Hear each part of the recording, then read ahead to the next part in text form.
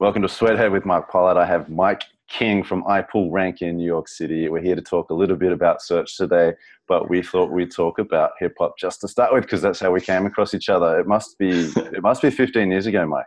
What's Yeah, it? it's a long time ago. All right, I think this is the 27th, 28th interview I've done. It's the first time we're going to talk about rap very briefly, at least. What was your rap career all about? What happened? Man, I mean, I was just like everybody else, just trying to like make records and be the best rapper ever. Um, I did it full time for 8 years, and then I got into a bike accident, and I was like, hey, I got to get a job to pay my medical bills. That turned into me working in agencies, which turned into me thinking like, yo, I could probably make some real money if I stuck with this. So that's where I'm at now. But I also bought undergroundhiphop.com a year ago, so I'm kind of back in that world. And yeah, that's what it is. Medical bills as the catalyst to get into that agency life. Amazing. How did you do that for 8 years full time? I mean, it wasn't easy. It was a lot of like sending emails, cold emails to people and being like, hey, book me for shows. And they're like, hey, I don't know who you are. And I'm like, it's cool. Just watch this video. I'm awesome. And I'd say my hit rate on that was probably about 20%. And that was enough to like generate a record deal. It was enough to play shows in the US and Europe and Australia a couple times. So yeah, I mean, it wasn't easy, but it was just like a game of like getting as many of the scraps together as possible and hustling to make a life out of it. So there are a bunch of people who do freelance strategy work who listen to this podcast. How did you approach? How did you charge for yourself as a rapper? Oh man, I just tried to get as much as I could. Like you get somebody on the phone and you're like, all right, yeah, I want to do this show. And it's like, I charge this. And you see what the reaction is until you agree on a number. I actually liken it to link building in search, where it's like you're just reaching out to as many people that you don't know and trying to convince them to do something for you. I mean, I guess it's just sales too, but it's really like, how can I convince somebody who has no idea of the quality of the product that I'm actually going to be good if they bring me on? And yeah, it is a lot like freelance strategy work. And that's definitely what you need to do to survive in music back then. When you see what's going on now, because obviously, I mean, even underground hiphop.com, that was really, really big a long time ago. I'll ask you a couple of questions about that in a second. But Mm-hmm. we didn't really, we had things like internet relay chat, like IRC chat rooms and Mm-hmm. ICQ and AOL Messenger and lo-fi websites. And it was, on the one hand, kind of cool because back then you could probably buy URLs with search keywords in them easier than now. However, on the other hand, you didn't have the tools and the access to audiences that the kids have these days. Do you ever wonder what your career would have been like if you were starting right now? Yeah, so when I was doing it, it was like really frowned upon to use the internet to promote yourself. Like they called us internet rappers. They called us. They were like, "Oh, you haven't put a real record out." Now it's like you physically don't put a record out. It's actually the opposite, where it's like, "Oh, you care so much about PR, it doesn't matter. Just build a following online." So it's kind of it kind of feels like we were just ahead of our time. Like back in the day, we had podcasts. We were like just on all the forums and things, like promoting the records, and people were just like, yeah, you're not real rappers. And now it's like, that's just the way you do things. So it is kind of disheartening in hindsight. It's like I was doing all the right things, just the world wasn't there yet. Yeah, that's true. I remember there were a couple of compilations written by people who identified in public as internet rappers, and that was definitely not a cool thing to do. And Mm-hmm. one way that people would try to work you out if you were a young rapper is, you've got freestyles on the one hand or freestyling on the one hand, and then you've got key styles on the other side, right? Yeah. So for those who don't know, key styles is basically using your keyboard on the Mm-hmm. internet to freestyle with someone, which is definitely not the same as freestyling, but you're basically going back and forth and putting each other down and trolling each other in rhyme using the internet. And so that was, Yeah, that was always corny, but it was always like the discerning mechanism between like if you were a real rapper or not was, did you physically put out like a piece of vinyl or something, and was it covered in a magazine, probably like a magazine like the one you had, and if you didn't have that, like you just weren't considered credible until you were like featured on somebody's record who was like that, or somebody put a 12 out for you, and then you were like, okay, this guy's a real rapper, we can now pay him or her to do these shows. Mm-hmm. And I'm still thinking about that freelance strategist. And surely at some point, the majority of strategists are going to be freelance based on what's going on in the world right now. I don't mean to be dramatic. I really do think it's important for all these people not just to do their work, to think about whether they want to be a freelancer, but to also create things possibly artistic on the side. If you were to release an album in the next 12 to 18 months, how would you approach, and you were in your early to mid 20s, getting the money together, working out what that was going to be like, working out what the focus of it was going to be, getting a marketing plan together, because there's something about growing up in an underground music culture, whether it's rap, punk, techno, whatever it is, where you're just surrounded by people who get enough money to record a tape, and they release 100 cassettes. That's what I grew up around. If someone sold 100 cassettes in Sydney, that was kind of cool. $10, $15. You grow up around that. And I feel like often people get into the business world, and they haven't had to do that. And so then the thought of them having to do it seems quite intense. How would you approach the mindset, or even from a practical point of view, doing that right now? Yeah, I think the main thing that artists now have to build or appreciate or really stoke is the concept of community. And I think that what I would do would be this idea. I've had this idea for a few years, and I think I'm going to do it eventually. One thing rappers hate the most, and I guess most people hate the most, is being told what to do. So I really want to play to that idea, and I was going to build this microsite that's like torturedrapartist.com, and just have people tell me what to rap about, tell me what to rap over. And it becomes this thing where like we can gamify the site, where it's like, okay, you get points for sharing content or whatever. And then the people that have the most points for the week, I invite them to like a Google Hangout or something like that. And in real time, they get to tell me what to do. So like I make a song with their input, and then we put that song out, and we rinse and repeat every week. And then we build a community on the back of that. So it's like, what's he going to do this week? What can I make him do this week? And so through that, it's like more and more people hear about it, more and more people get involved in it. And then by the time that reaches critical mass, it's like, oh, I have an album too, or I have a mixtape or whatever it is. So that just becomes a mechanism that we put in place where people are just going to continue to push it out. So I wouldn't even start from a money perspective. I would just start by building that community around me, thinking of myself as that brand. And then once I've got that machine of people that can push things out as I make them, then I think about, okay, how do I put out the real release and then put money into it? Like, what's going to be the paid media strategy to increase that community, that following, based on those people that you've already got? So the same way that you would use like lookalike audiences for a lead generation campaign or whatever, you can use that to multiply the types of people that you have around your brand, and then just continue to refine that mechanism for promoting your content through that community. Right. Yeah. And I mean, listening to how you would build that brand sounds like you would be behaving more like an artist than many rappers probably were allowed to do or gave themselves license to do coming up, because it's quite a normative world in a lot of ways. Like if you look at and I'm not in the weeds of it now, but if you look at what Kanye West has done this year, I mean, that's an artist, that's art. And I don't care what you think of his ideas, the way he's behaving is not accepting any of the rules of society. Mm-hmm. He is messing with minds, and he's releasing product or releasing stuff, and various other principles at play. Whereas I think a lot of other rappers, and was definitely true in Australia, they come up trying to work out how to obey the rules of the scene, and they don't stray from that. And what I love about the internet right now is whether or not you like someone, whether or not you like their ideas, they can be much more of a conceptual artist who still does rap and possibly influence society in a bigger way.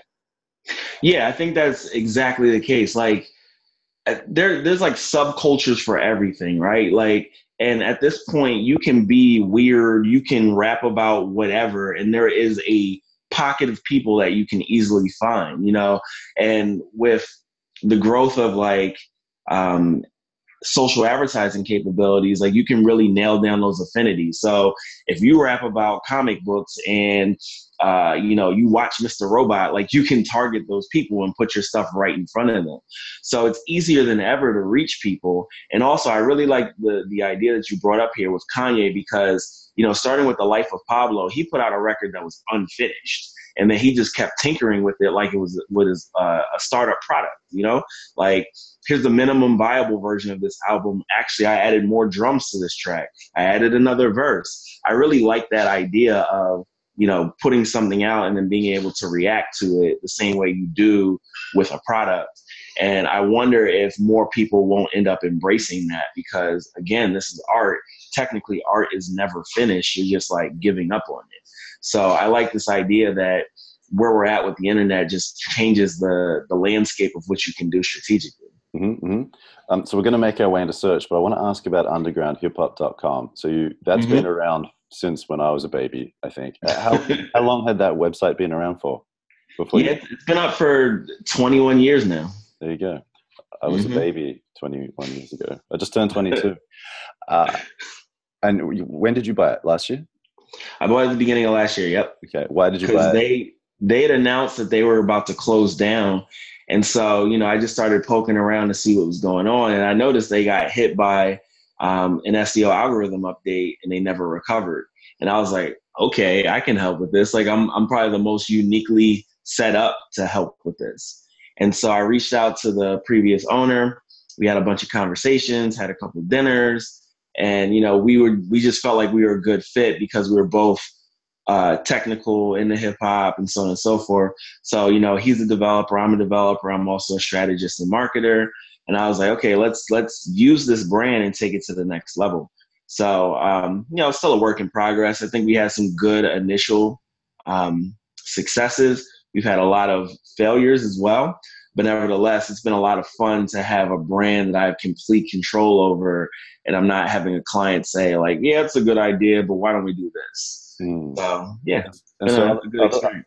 Other than the fact that you love hip hop, if you were to look at a site like that, because buying and selling or flipping sites has been a thing for a very long time. And again, I do feel like a lot of the more mainstream strategy world doesn't pay attention to a lot of that underground internet world, which at one point was a little bit, you know, you got the whole black hat, white hat thing as well. But if you were to analyze a website like that and just press pause on your personal passion, what are you technically looking at to work out whether it's something that is worth buying or doing a deal with? Yeah, I mean, when I looked at this, it wasn't just for it being a personal passion. I was like, how can we turn this into a moneymaker? And so what I immediately looked at is like, okay, how's it doing in search? Because that's something that we can quickly change and affect and turn into revenue. And then we looked at it from the perspective of like, okay, how strong is this brand? And you saw just from the outcry of support once the announcement came out, like people still care about this brand. It still drives a lot of traffic, drives a lot of sales. And then I was thinking, okay, what's missing here? And the key thing that's missing is that a lot of those types of sites have gone in that content direction, and UGHH never had content. And so I was like, okay, let's really focus in on the content, because the content is the reason why they got hit by that algorithm update. Like, it's just an e-commerce site. All the descriptions and such are just copy and pasted from other sites. So at a certain point, Google is like, hey, this site is just not that valuable. There's no utility here. And so we're like, how do we inject something new, both for the audience and also for the search engines, so that we can get the best of both worlds and continue that growth trajectory? And then the more I thought about it, it's like, okay, this site is still selling physical product. Like, that's the bread and butter. So how do we make that experience worth going to the site for? You know, it was going to be the same as Amazon, but slower. What's the point? So it's like, how do we create more of a collector's experience? So we're not just sending you another brown box with CDs in it that you can get from anywhere else. So we're like, how do we do this in such a way where we can be more customer centric in ways that like Amazon can't. And so we really just dug into the data. We built segments around the user base. We looked at what was the things that sold the most over the 20 years. And then we really dug into it and said, you know, I think there's an opportunity here to modernize what this site is, and also to capitalize on this concept of like adult contemporary hip hop, because there isn't a site that really focuses on people that are our age that came up on this music. So a lot of us have drifted towards like whatever we can get on Spotify or whatever. And our tastes have, of course, grown up, but you know, you probably would still listen to like an MF Doom record if that's what you were into. So how do we bridge that gap for those people that would still be interested in this stuff? Mm-hmm. It's really just about modernizing this site as a channel to really stoke that community. Okay, cool. And I think for what it's worth, at least from an Australian point of view, Sandbox Automatic was one of the main, if not the main, online retailer of records 15 years ago. And for all the people, still around. Are they still around? And for all the people who are like blown away by all the filters on your whatever camera and Instagram account and all that sort of stuff, Sandbox Automatic made money by literally just listing the records they had on their website as a plain. There's hardly any images from memory, maybe a record cover here and there, but it's just a text list of records that would get published every week, right? Yeah, it's still exactly that. It is. Oh, I got to check it out. I'll get too nostalgic. It's painful for me. All right, man. I want to talk about search, and I know you do a whole lot more than search, so we don't just have to focus on search. But I do think I want to talk about search, and I want to do it with strategy, like agency planners, account planners, brand strategists in mind, because for some reason, what I've seen over the years is that search data is often a little bit distant from brand planners, or they use it in a cute way where they'll take a Google trend to prove an idea that the account team had already presented or the creative team had already presented. Yeah. And I grew up with this stuff, and it was super fun. And on one hand, what I'm wondering, because I'm definitely not as deep in it as you are right now, it feels that search is simpler than ever.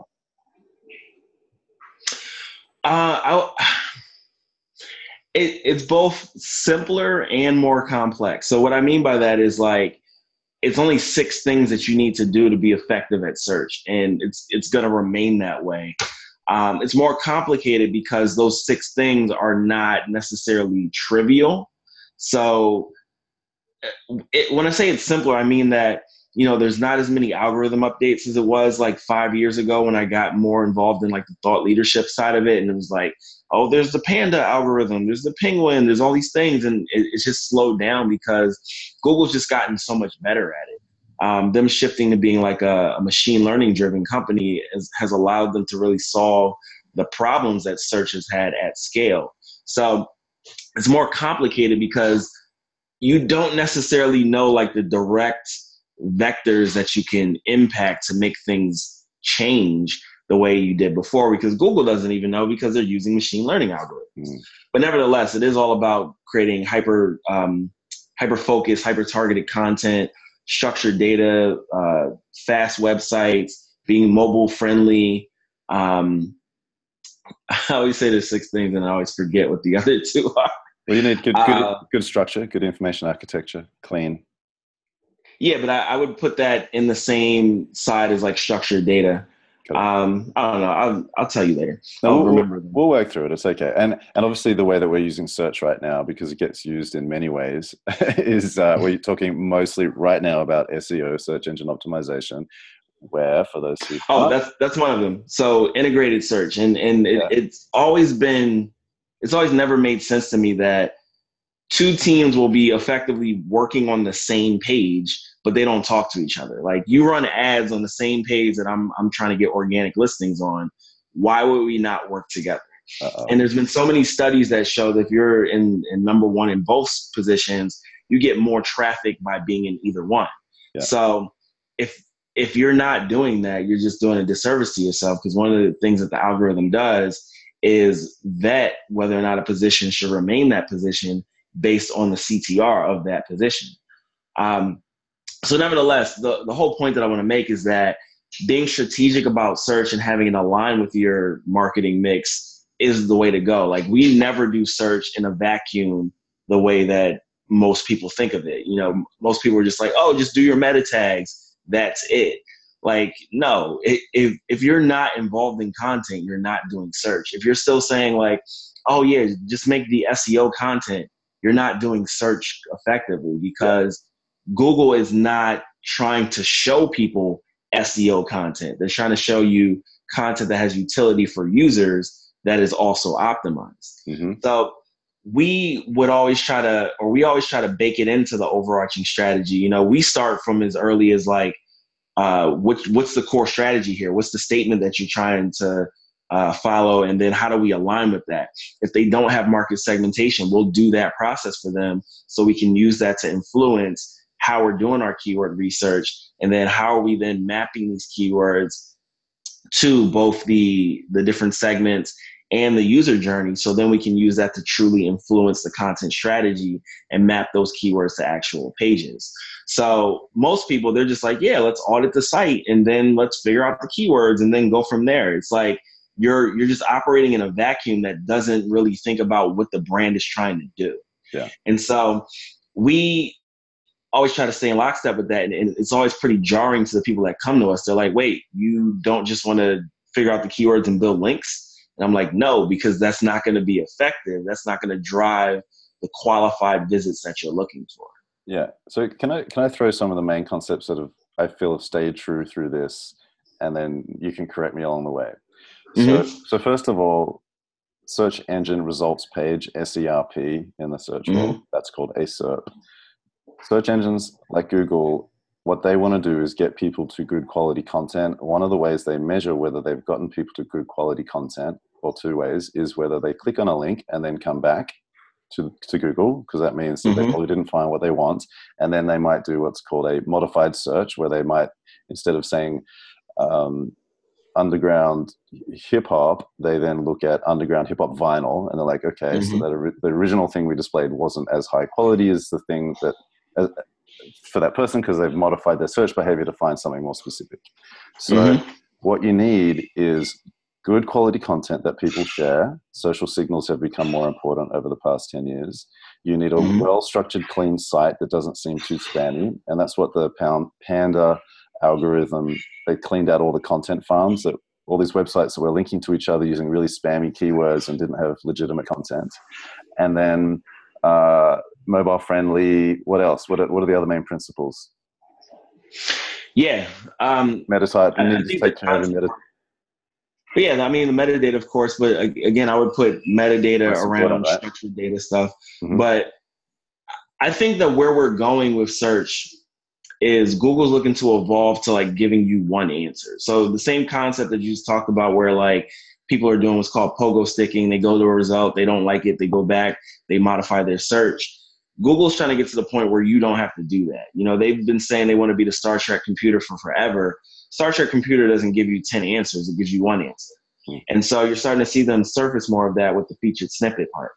So the thing that is going to really, or the things that are really going to help you be there once they continue to evolve to that, is really having content that penetrates those filter bubbles. So not only are you going to answer like, what's the best 10 bars for old fashions in New York, you're going to answer that for me, right? You're going to give me based on the context that you've collected about me over time, which they've been doing, you're going to give me that answer.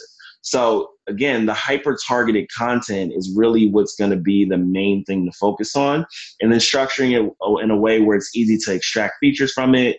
It's easy to determine the relationships between other pages, right? So the sixth thing that I forgot to mention before was authority. So the links that you build to the site. And to your point before, the Penguin algorithm really shifted the way that we do that, because it used to be you could just build the most trash links ever with very targeted anchor text, so the keywords and the links, and you would just rank, right? But they've identified that spam at scale. They even actually just came out with a new report in the last couple of days about how much better they've gotten. At it. They say that their spamming results is less than 1% at this point. But nevertheless, you got to build that authority so that your site can then be visible. But the thing that you have the most control over, and which aligns with everything else that's going on in your marketing, is that content. So how are we going to make content that speaks to those segments? How are we going to help drive those segments to whatever our goals are? And then how are we going to make sure that that stuff can be visible by making sure that it's fast, structured well, and so on? Mm-hmm. How has link building changed in the past 10 years? It's changed a lot in that you can't just build trash. Like, you have to create the content that's going to support the outreach. You can still do all the tactics from before, where it's like you just throw links on forums or links on uh, social sites and things, and you'll build links, but it's not going to move the needle the same way that it used to. And that's why a lot of people started moving towards guest posting, where it's just like you write something, you post it on other people's websites, and then you just embed links in it. But the best way to really scale your link building is just by doing standard marketing. So create something that's interesting, and then, of course, do the outreach like you normally would, like it's PR, but also support it with paid media. So the same way that we were talking about before, where you can really target very specific audiences, do that with your content, where like you're targeting bloggers, targeting journalists and such that are very interested or have those overlapping affinities for what you're talking about. So, the old adage of like, people are just far less to talk about something. If I call you and I'm like, hey, I've got this awesome piece of content, you might be like, okay, I'll check it out. But if you discover it on your own, you're going to be like, yo, everybody, look at this thing I found. So you do have to do both to be effective, because like, if I say, hey, we're just going to do link building for you, and that just means I'm just going to run ads, you're going to be like, okay, you did that. Now, where are the 500 links that I expected? But the whole point is that if you do your outreach plus you do these ads, people will discover it. And then when you reach out to them, they'll be like, oh, yeah, I did see something about that. It's already been covered by other people, but let me know about the next thing. So it's really just become more of a combination of PR and just advertising to be effective and scale it. Whereas some of those other tactics are just far less effective at this point. Totally. And I know this is a little bit more technical this would be more technical for what we're talking about is probably more technical. Why can't I speak today? Okay. What I was going to say is links are a proxy for popularity, and they hope to be a proxy for credibility. Over the years, the search engines have tried to work out, or have realized that number of links could equal a lot of popularity, but they know that system can get gamed. So then they probably put more pressure on credibility, which means that if you get linked from credible websites, which they list, so back in the day, .gov, if you got a link from a .gov website, it probably scored higher. And you need lots of little things to be scoring for you to get these things happening. And what used to happen is kind of a whole lot of spam, right? People would just put these like automatic these copy and paste messages all over the web with a link to a particular web page with certain code.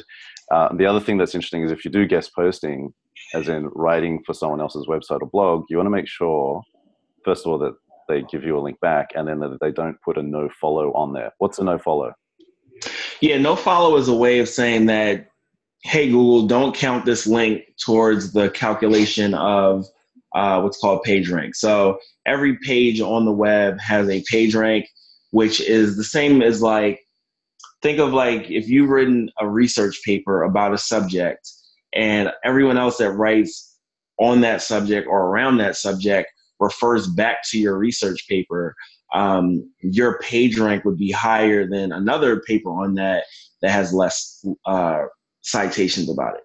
So effectively, we are trying to get as many of those citations across the web, but no follow is what happens on sites like social sites, where they will look to block that link equity flowing to those pages as a way to dissuade people from, injecting more links. But despite that, we in the SEO community, we've tested to see, what type of impact does a no follow link have. It still has value, it just doesn't have anywhere near as value as a do follow link. And then on as far as the SEO community, who's publishing the most useful research these days about what's going on?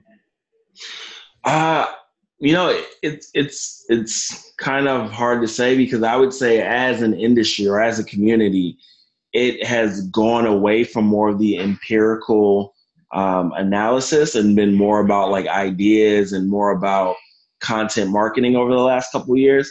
But I would say Moz is still putting out things on a regular basis. Searchmetrics is another software company that does a lot of great analysis. Distilled, which is an agency based in the UK, also has offices here and in Seattle. They do a lot of good stuff. But yeah, as a community in general, we've gotten away from what I think really made us strong, which was a lot of testing, a lot of effective knowledge sharing. It's really just kind of evolved to being more of an echo chamber at this point. Is that because the algorithms have changed so much and the people who started off in search have had to work out how to evolve their own businesses? I think that's true to some degree. And I think it really goes back to the link building component of it, being that it's so content driven as of late. All of these smaller SEO shops have tried to basically play in the same space as like creative agencies, where they're like, yeah, we're going to pitch these big ideas and these big creative activations. But frankly, these organizations are just not well suited for it because they haven't been doing it for 50 years like these other agencies. And there's still kind of that hangover from that big push in that direction. So I think that a lot of people have gotten into SEO through that content marketing side are far less technical, far less thinking about how do we test things, and far more likely to just accept what's being said as the truth of what's going on in the space, rather than just being like, okay, we have an idea, let's test it and see what's going on. Mm-hmm.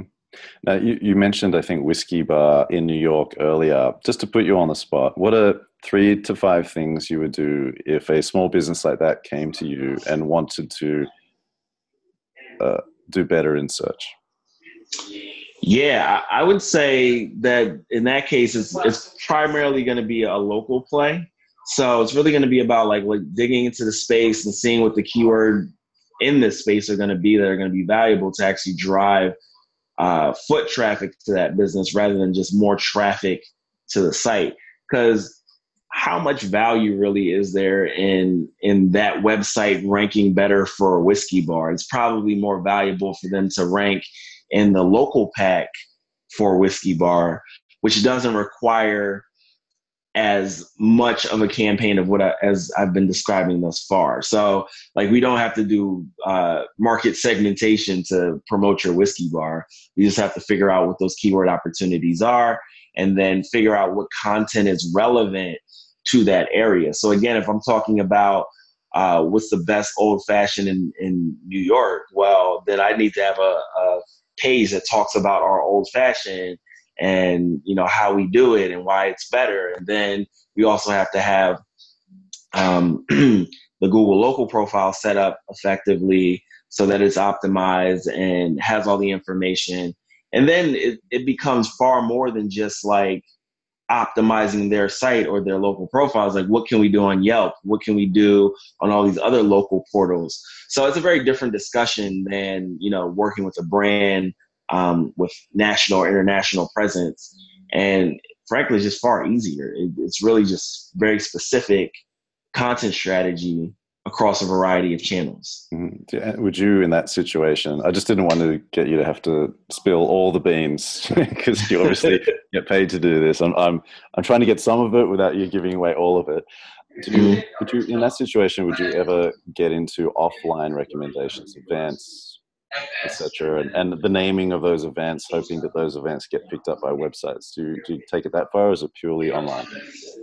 Yeah, we certainly have discussed things like that, because a lot of times those local businesses are very active in the community, and they're just like, okay, what can we use that we're already doing to support this? And a lot of times, because we've done this for like a plumber in Indianapolis, where they're very involved in the community, they are regularly on the local news shows and things like that. And it's like, hey, make sure that when they cover you, you get a link. Make sure that, any sponsorship you're doing, you make sure you turn that into a link. And if there are instances where you're getting coverages, well, make sure they use these keywords so that you can have more of your positive news ranked for your branded terms.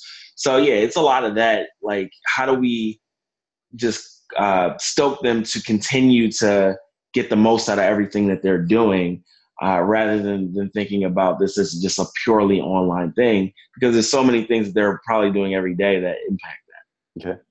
And as far as outside of search marketing, how are search data and search tools potentially useful to business and its broader decisions, even beyond marketing? Yeah, I think to your point earlier, like keyword research helps you. Keyword research is a scary thing because you get a sense of like how the world is thinking about things. And, a lot of times like you'll see keywords and you're like, wow, there's 100,000 people that are misspelling that every month. Or 100,000 people that are searching for something that makes no sense. So it's really a good way to like tap into what your audience is thinking or how they're phrasing things, or, just really getting a sense of what that vocabulary looks like. So as you're thinking about your messaging, you might be thinking like, oh, we use this word, but this word is actually more popular. So as an example, American Express, we worked with them a few years back, and they were like, yeah, we're going to do this campaign around charge cards. And I'm like, well, guys, nobody uses the word charge card when they're searching. So it probably doesn't make sense here. But in that case, that brand is like, no, we're going to run ads and we're going to use charge card. And so ultimately, they proved me wrong because they were able to create search volume that didn't exist by using that brand campaign. And you've seen a lot of instances of brands doing that. So for instance, I believe it was TripAdvisor that created more search volume by using a call to action in their ads and being like, search for TripAdvisor or something like that. Mm-hmm. So you can use what is or isn't happening in the search volume to really drive a strategy. We've also seen, situations where I can't remember which phone creator, it might have been HTC or whatever. And it wasn't my campaign. It was somebody from Deutsch who was on their search team. They used search data to prove to them that people wanted HTC phones in colors that they didn't exist. So I believe before it was just like black, white, and gray, like most phone providers. But they used the search data to prove to them like, hey, we need like lime green and so on and so forth. So they started creating those phones based on that. So yeah, I think there's a lot of opportunity to really, the same way that strategists might use social listening tools, or they might want to, do like qualitative or quantitative research, you can use search data in that same way to get a sense of how people are thinking about things and what the demand for things is. Mm-hmm. Yeah, I think it's so important to look at the natural language and behaviors, and keyword research is great, even though a lot of the data around keywords these days is more private, which is totally fair enough. But at the very least, you can extract. And you can do this by looking at certain keyword tools or by looking at competitors and looking at the keywords that they might use in their metadata. Just go to view source when you're scouting, or you can use tools to extract all that sort of stuff as well. And yeah, I remember I did the information architecture for a bank, 300-400 pages. And back then the navigation was set up in the names of the products, but those weren't names that people were searching for. So the first thing I said to them was similar to your first example, which is we've got to get traffic around the natural language. So term deposit, which is not necessarily term deposit, for example, and then you can have names there. And then are you going to advertise those names so that people look for them? But if you're not going to, then you really need to work out how to be searchable, discoverable with the actual existing words that people use. Yeah, I think two more things that can be valuable here. One, the internal search data that brands might have on their own site. So I think that's a good way to see whether or not the language they're using is matching with what people expect. So if someone lands on a site and they typed in a search term, let's say in this case charge card, but most of the people that land on that landing page then type in credit card. Well, you know that there's a disconnect between what you're saying and what people are looking for. And then also, as far as like getting a good set of these keywords, you can use a tool like SEMrush, or you can even use the Google Keyword Planner. But the Keyword Planner, to your point, gives you less whole number data. It's just going to give you ranges at this point. So SEMrush is like a super invaluable tool for getting actual whole numbers, and also just seeing what your competitors are ranking for and such. Mm-hmm. Do you use Google Trends at all? I don't, because Google Trends just gives you an index rather than like an actual number. And, I need to know what the scale is of that volume to really determine if it's an opportunity. Whereas like you can type in any long tail keyword and then Google will say like, hey, it's more popular, or Google Trends will say it's more popular. But if it's not at least like a few thousand people, it's not worth spending the time on. Right. What about for things like seasonality? Sometimes Google Trends can be good for that. Yeah, absolutely. It's good for seasonality, but those other tools will give you the search volume month over month. Mm-hmm. So you can see what the seasonality looks like from there as well. Yeah, I think, and I've seen pretty sloppy brand planning techniques where someone will type in 2 obscure phrases in Google Trends, screenshot what they find to prove that one obscure phrase is more important than the other obscure phrase, and therefore the idea that they're about to present, that they've obviously post-rationalized, makes complete sense. Have you seen those kinds of slides? Absolutely. I mean, that what you just described is what I see Google Trends used for the most. and then I'm always like, hey guys, what's the scale of this? And they're just like, well, Google just says it's more popular. It's like, okay, well, if 10 people like this and then 20 people like that, yeah, that's also what you're showing me. And it's always for really sloppy stuff. Like 60% of people don't like rain, and they show Google Trends with I hate rain searches or something just totally bizarre to prove an idea about rain hate. And you're like, what is this? This is lazy. Don't do it. Yeah. What are some other things like that you come across where you're like, oh, come on, these are powerful tools, powerful ideas, and you're doing them a disservice by using them like this? So I see a lot of that with social listening as well, where it's like, there might be a spike in conversation based on something that's just completely random or whatever. And then people will use that to prove like, see, I told you this idea is going to catch on or whatever. And it's like, okay, I wait a bit, look at a couple weeks, and that spike never comes back. And they're still trying to like hold on to the idea that like, no, we can make this popular. So, I mean, you see that with all types of data, like especially when people start doing statistical analysis and they have those, it's like the spurious correlations where it's like, it's raining, so we sell more hats or something like that. And it's like, well, yeah, that's a correlation, but it doesn't make sense because there isn't a direct, like it doesn't pass a t-test or something like that. And you're trying to use that as the core insight here when it just doesn't make sense. So I don't know, you see a lot of that with data. Hopeful data, wishful thinking. And are there any skill sets or tools that you've added to your bow in the past 2 years? Me, I'm always trying to learn something new. So like in the last 2 years, I've picked up machine learning. I wouldn't say I'm an expert at it, but it's been really fascinating to me to start trying to work it into our marketing workflow. So we've got a couple clients where we've done things where effectively we've turned display into more of like a direct response channel by building a model based on the features of the users. And so we only make a decision to bid on the click or on the impression if the features of this user, if our model says the features of this user will turn into somebody who could potentially be a customer. So that was like never something we could even think of doing before we knew about machine learning and how we can crunch that data and such. So I think that there's going to be a lot more use cases for marketing. In fact, we wrote a guide called Machine Learning for Marketers, where you can really make sense of your data and determine those relationships that you wouldn't be able to do as just a person like data mining by hand.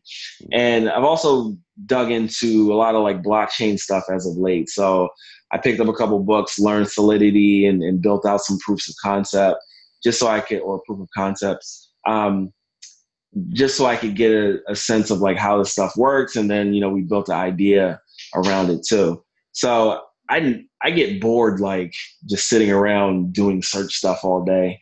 That's why we've kind of like built ourselves in such a way that we can add these new ideas as bolts on to whatever we're doing. Mm-hmm.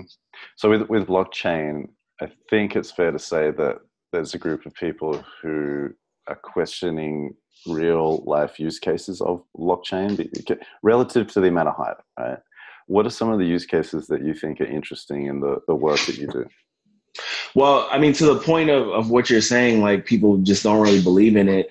The reality of it is there's nothing out there built on a blockchain that's like better than the centralized version, like nothing faster.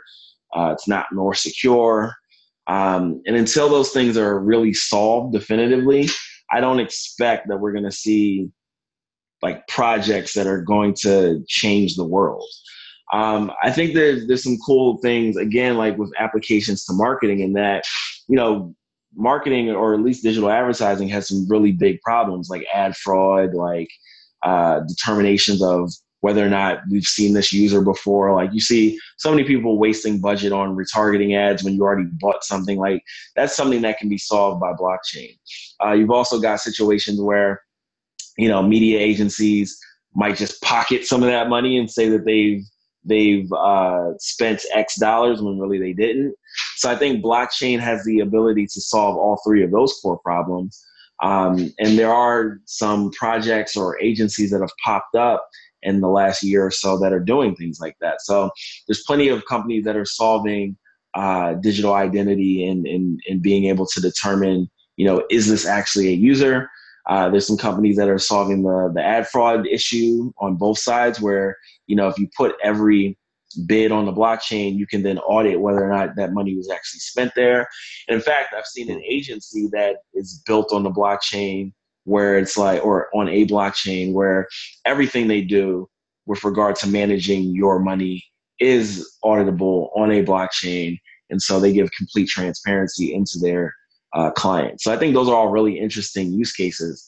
But I think there's going to be some bigger picture use cases that people are working on, where they're talking about like, how do we solve energy issues? How do we solve, the ability for developing countries to have, everyone having a bank account, like things like that. I think those are really cool ideas. But I spoke on a panel about this recently, and people were asking me essentially what you just asked me, like, what is the future of this? And it really dawned on me that it's never really been the generation that has developed the technology that has really like changed the world with the technology. So if you think about it, the web's been around since like 92 or something, but it wasn't until like the next generation of people came into the web that the web dramatically changed the world. So I think we're probably going to see something like that with blockchain as well, where it's like, okay, we've built these protocols, but it's not going to be until like 10 years from now where the next set of people come into it that they say, here's a use case that's just going to dramatically change the way we do everything. So I hate for that to be like a cop-out, but I don't think that history has given us a lot of instances of the people that came up with it really like creating the coolest thing possible with it. Interesting. All right. Well, if someone wanted to check out your former rap life, what's the one track you would lead them to? You can't ask me that one on the spot. Is that, which album? The last album that I put out, it was with a guy named Chum. He does beats for a rapper named Apathy, who's pretty big in the space. Mm-hmm. It was called Kool-Aid, so Coolaide. The whole premise of the record was like, just dealing with like hard times and dealing with it like with a smile and all that. So like it's a really fun record, still very lyrical. But like I'm rapping over like disco beats and things like that. So it's a real fun record, and I was really proud of that. So yeah, I would say check that out. Awesome, man. All right, where can people find you on the internet? I'm at iPullRank on all the things. So, All right. you can find me. Icon the Mike King, Michael King from iPullRank. Thanks for joining us on Yeah. Sweathead today, man. Yeah, thanks for having me. It's good fun. Let's do it again. Definitely. Peace. Peace.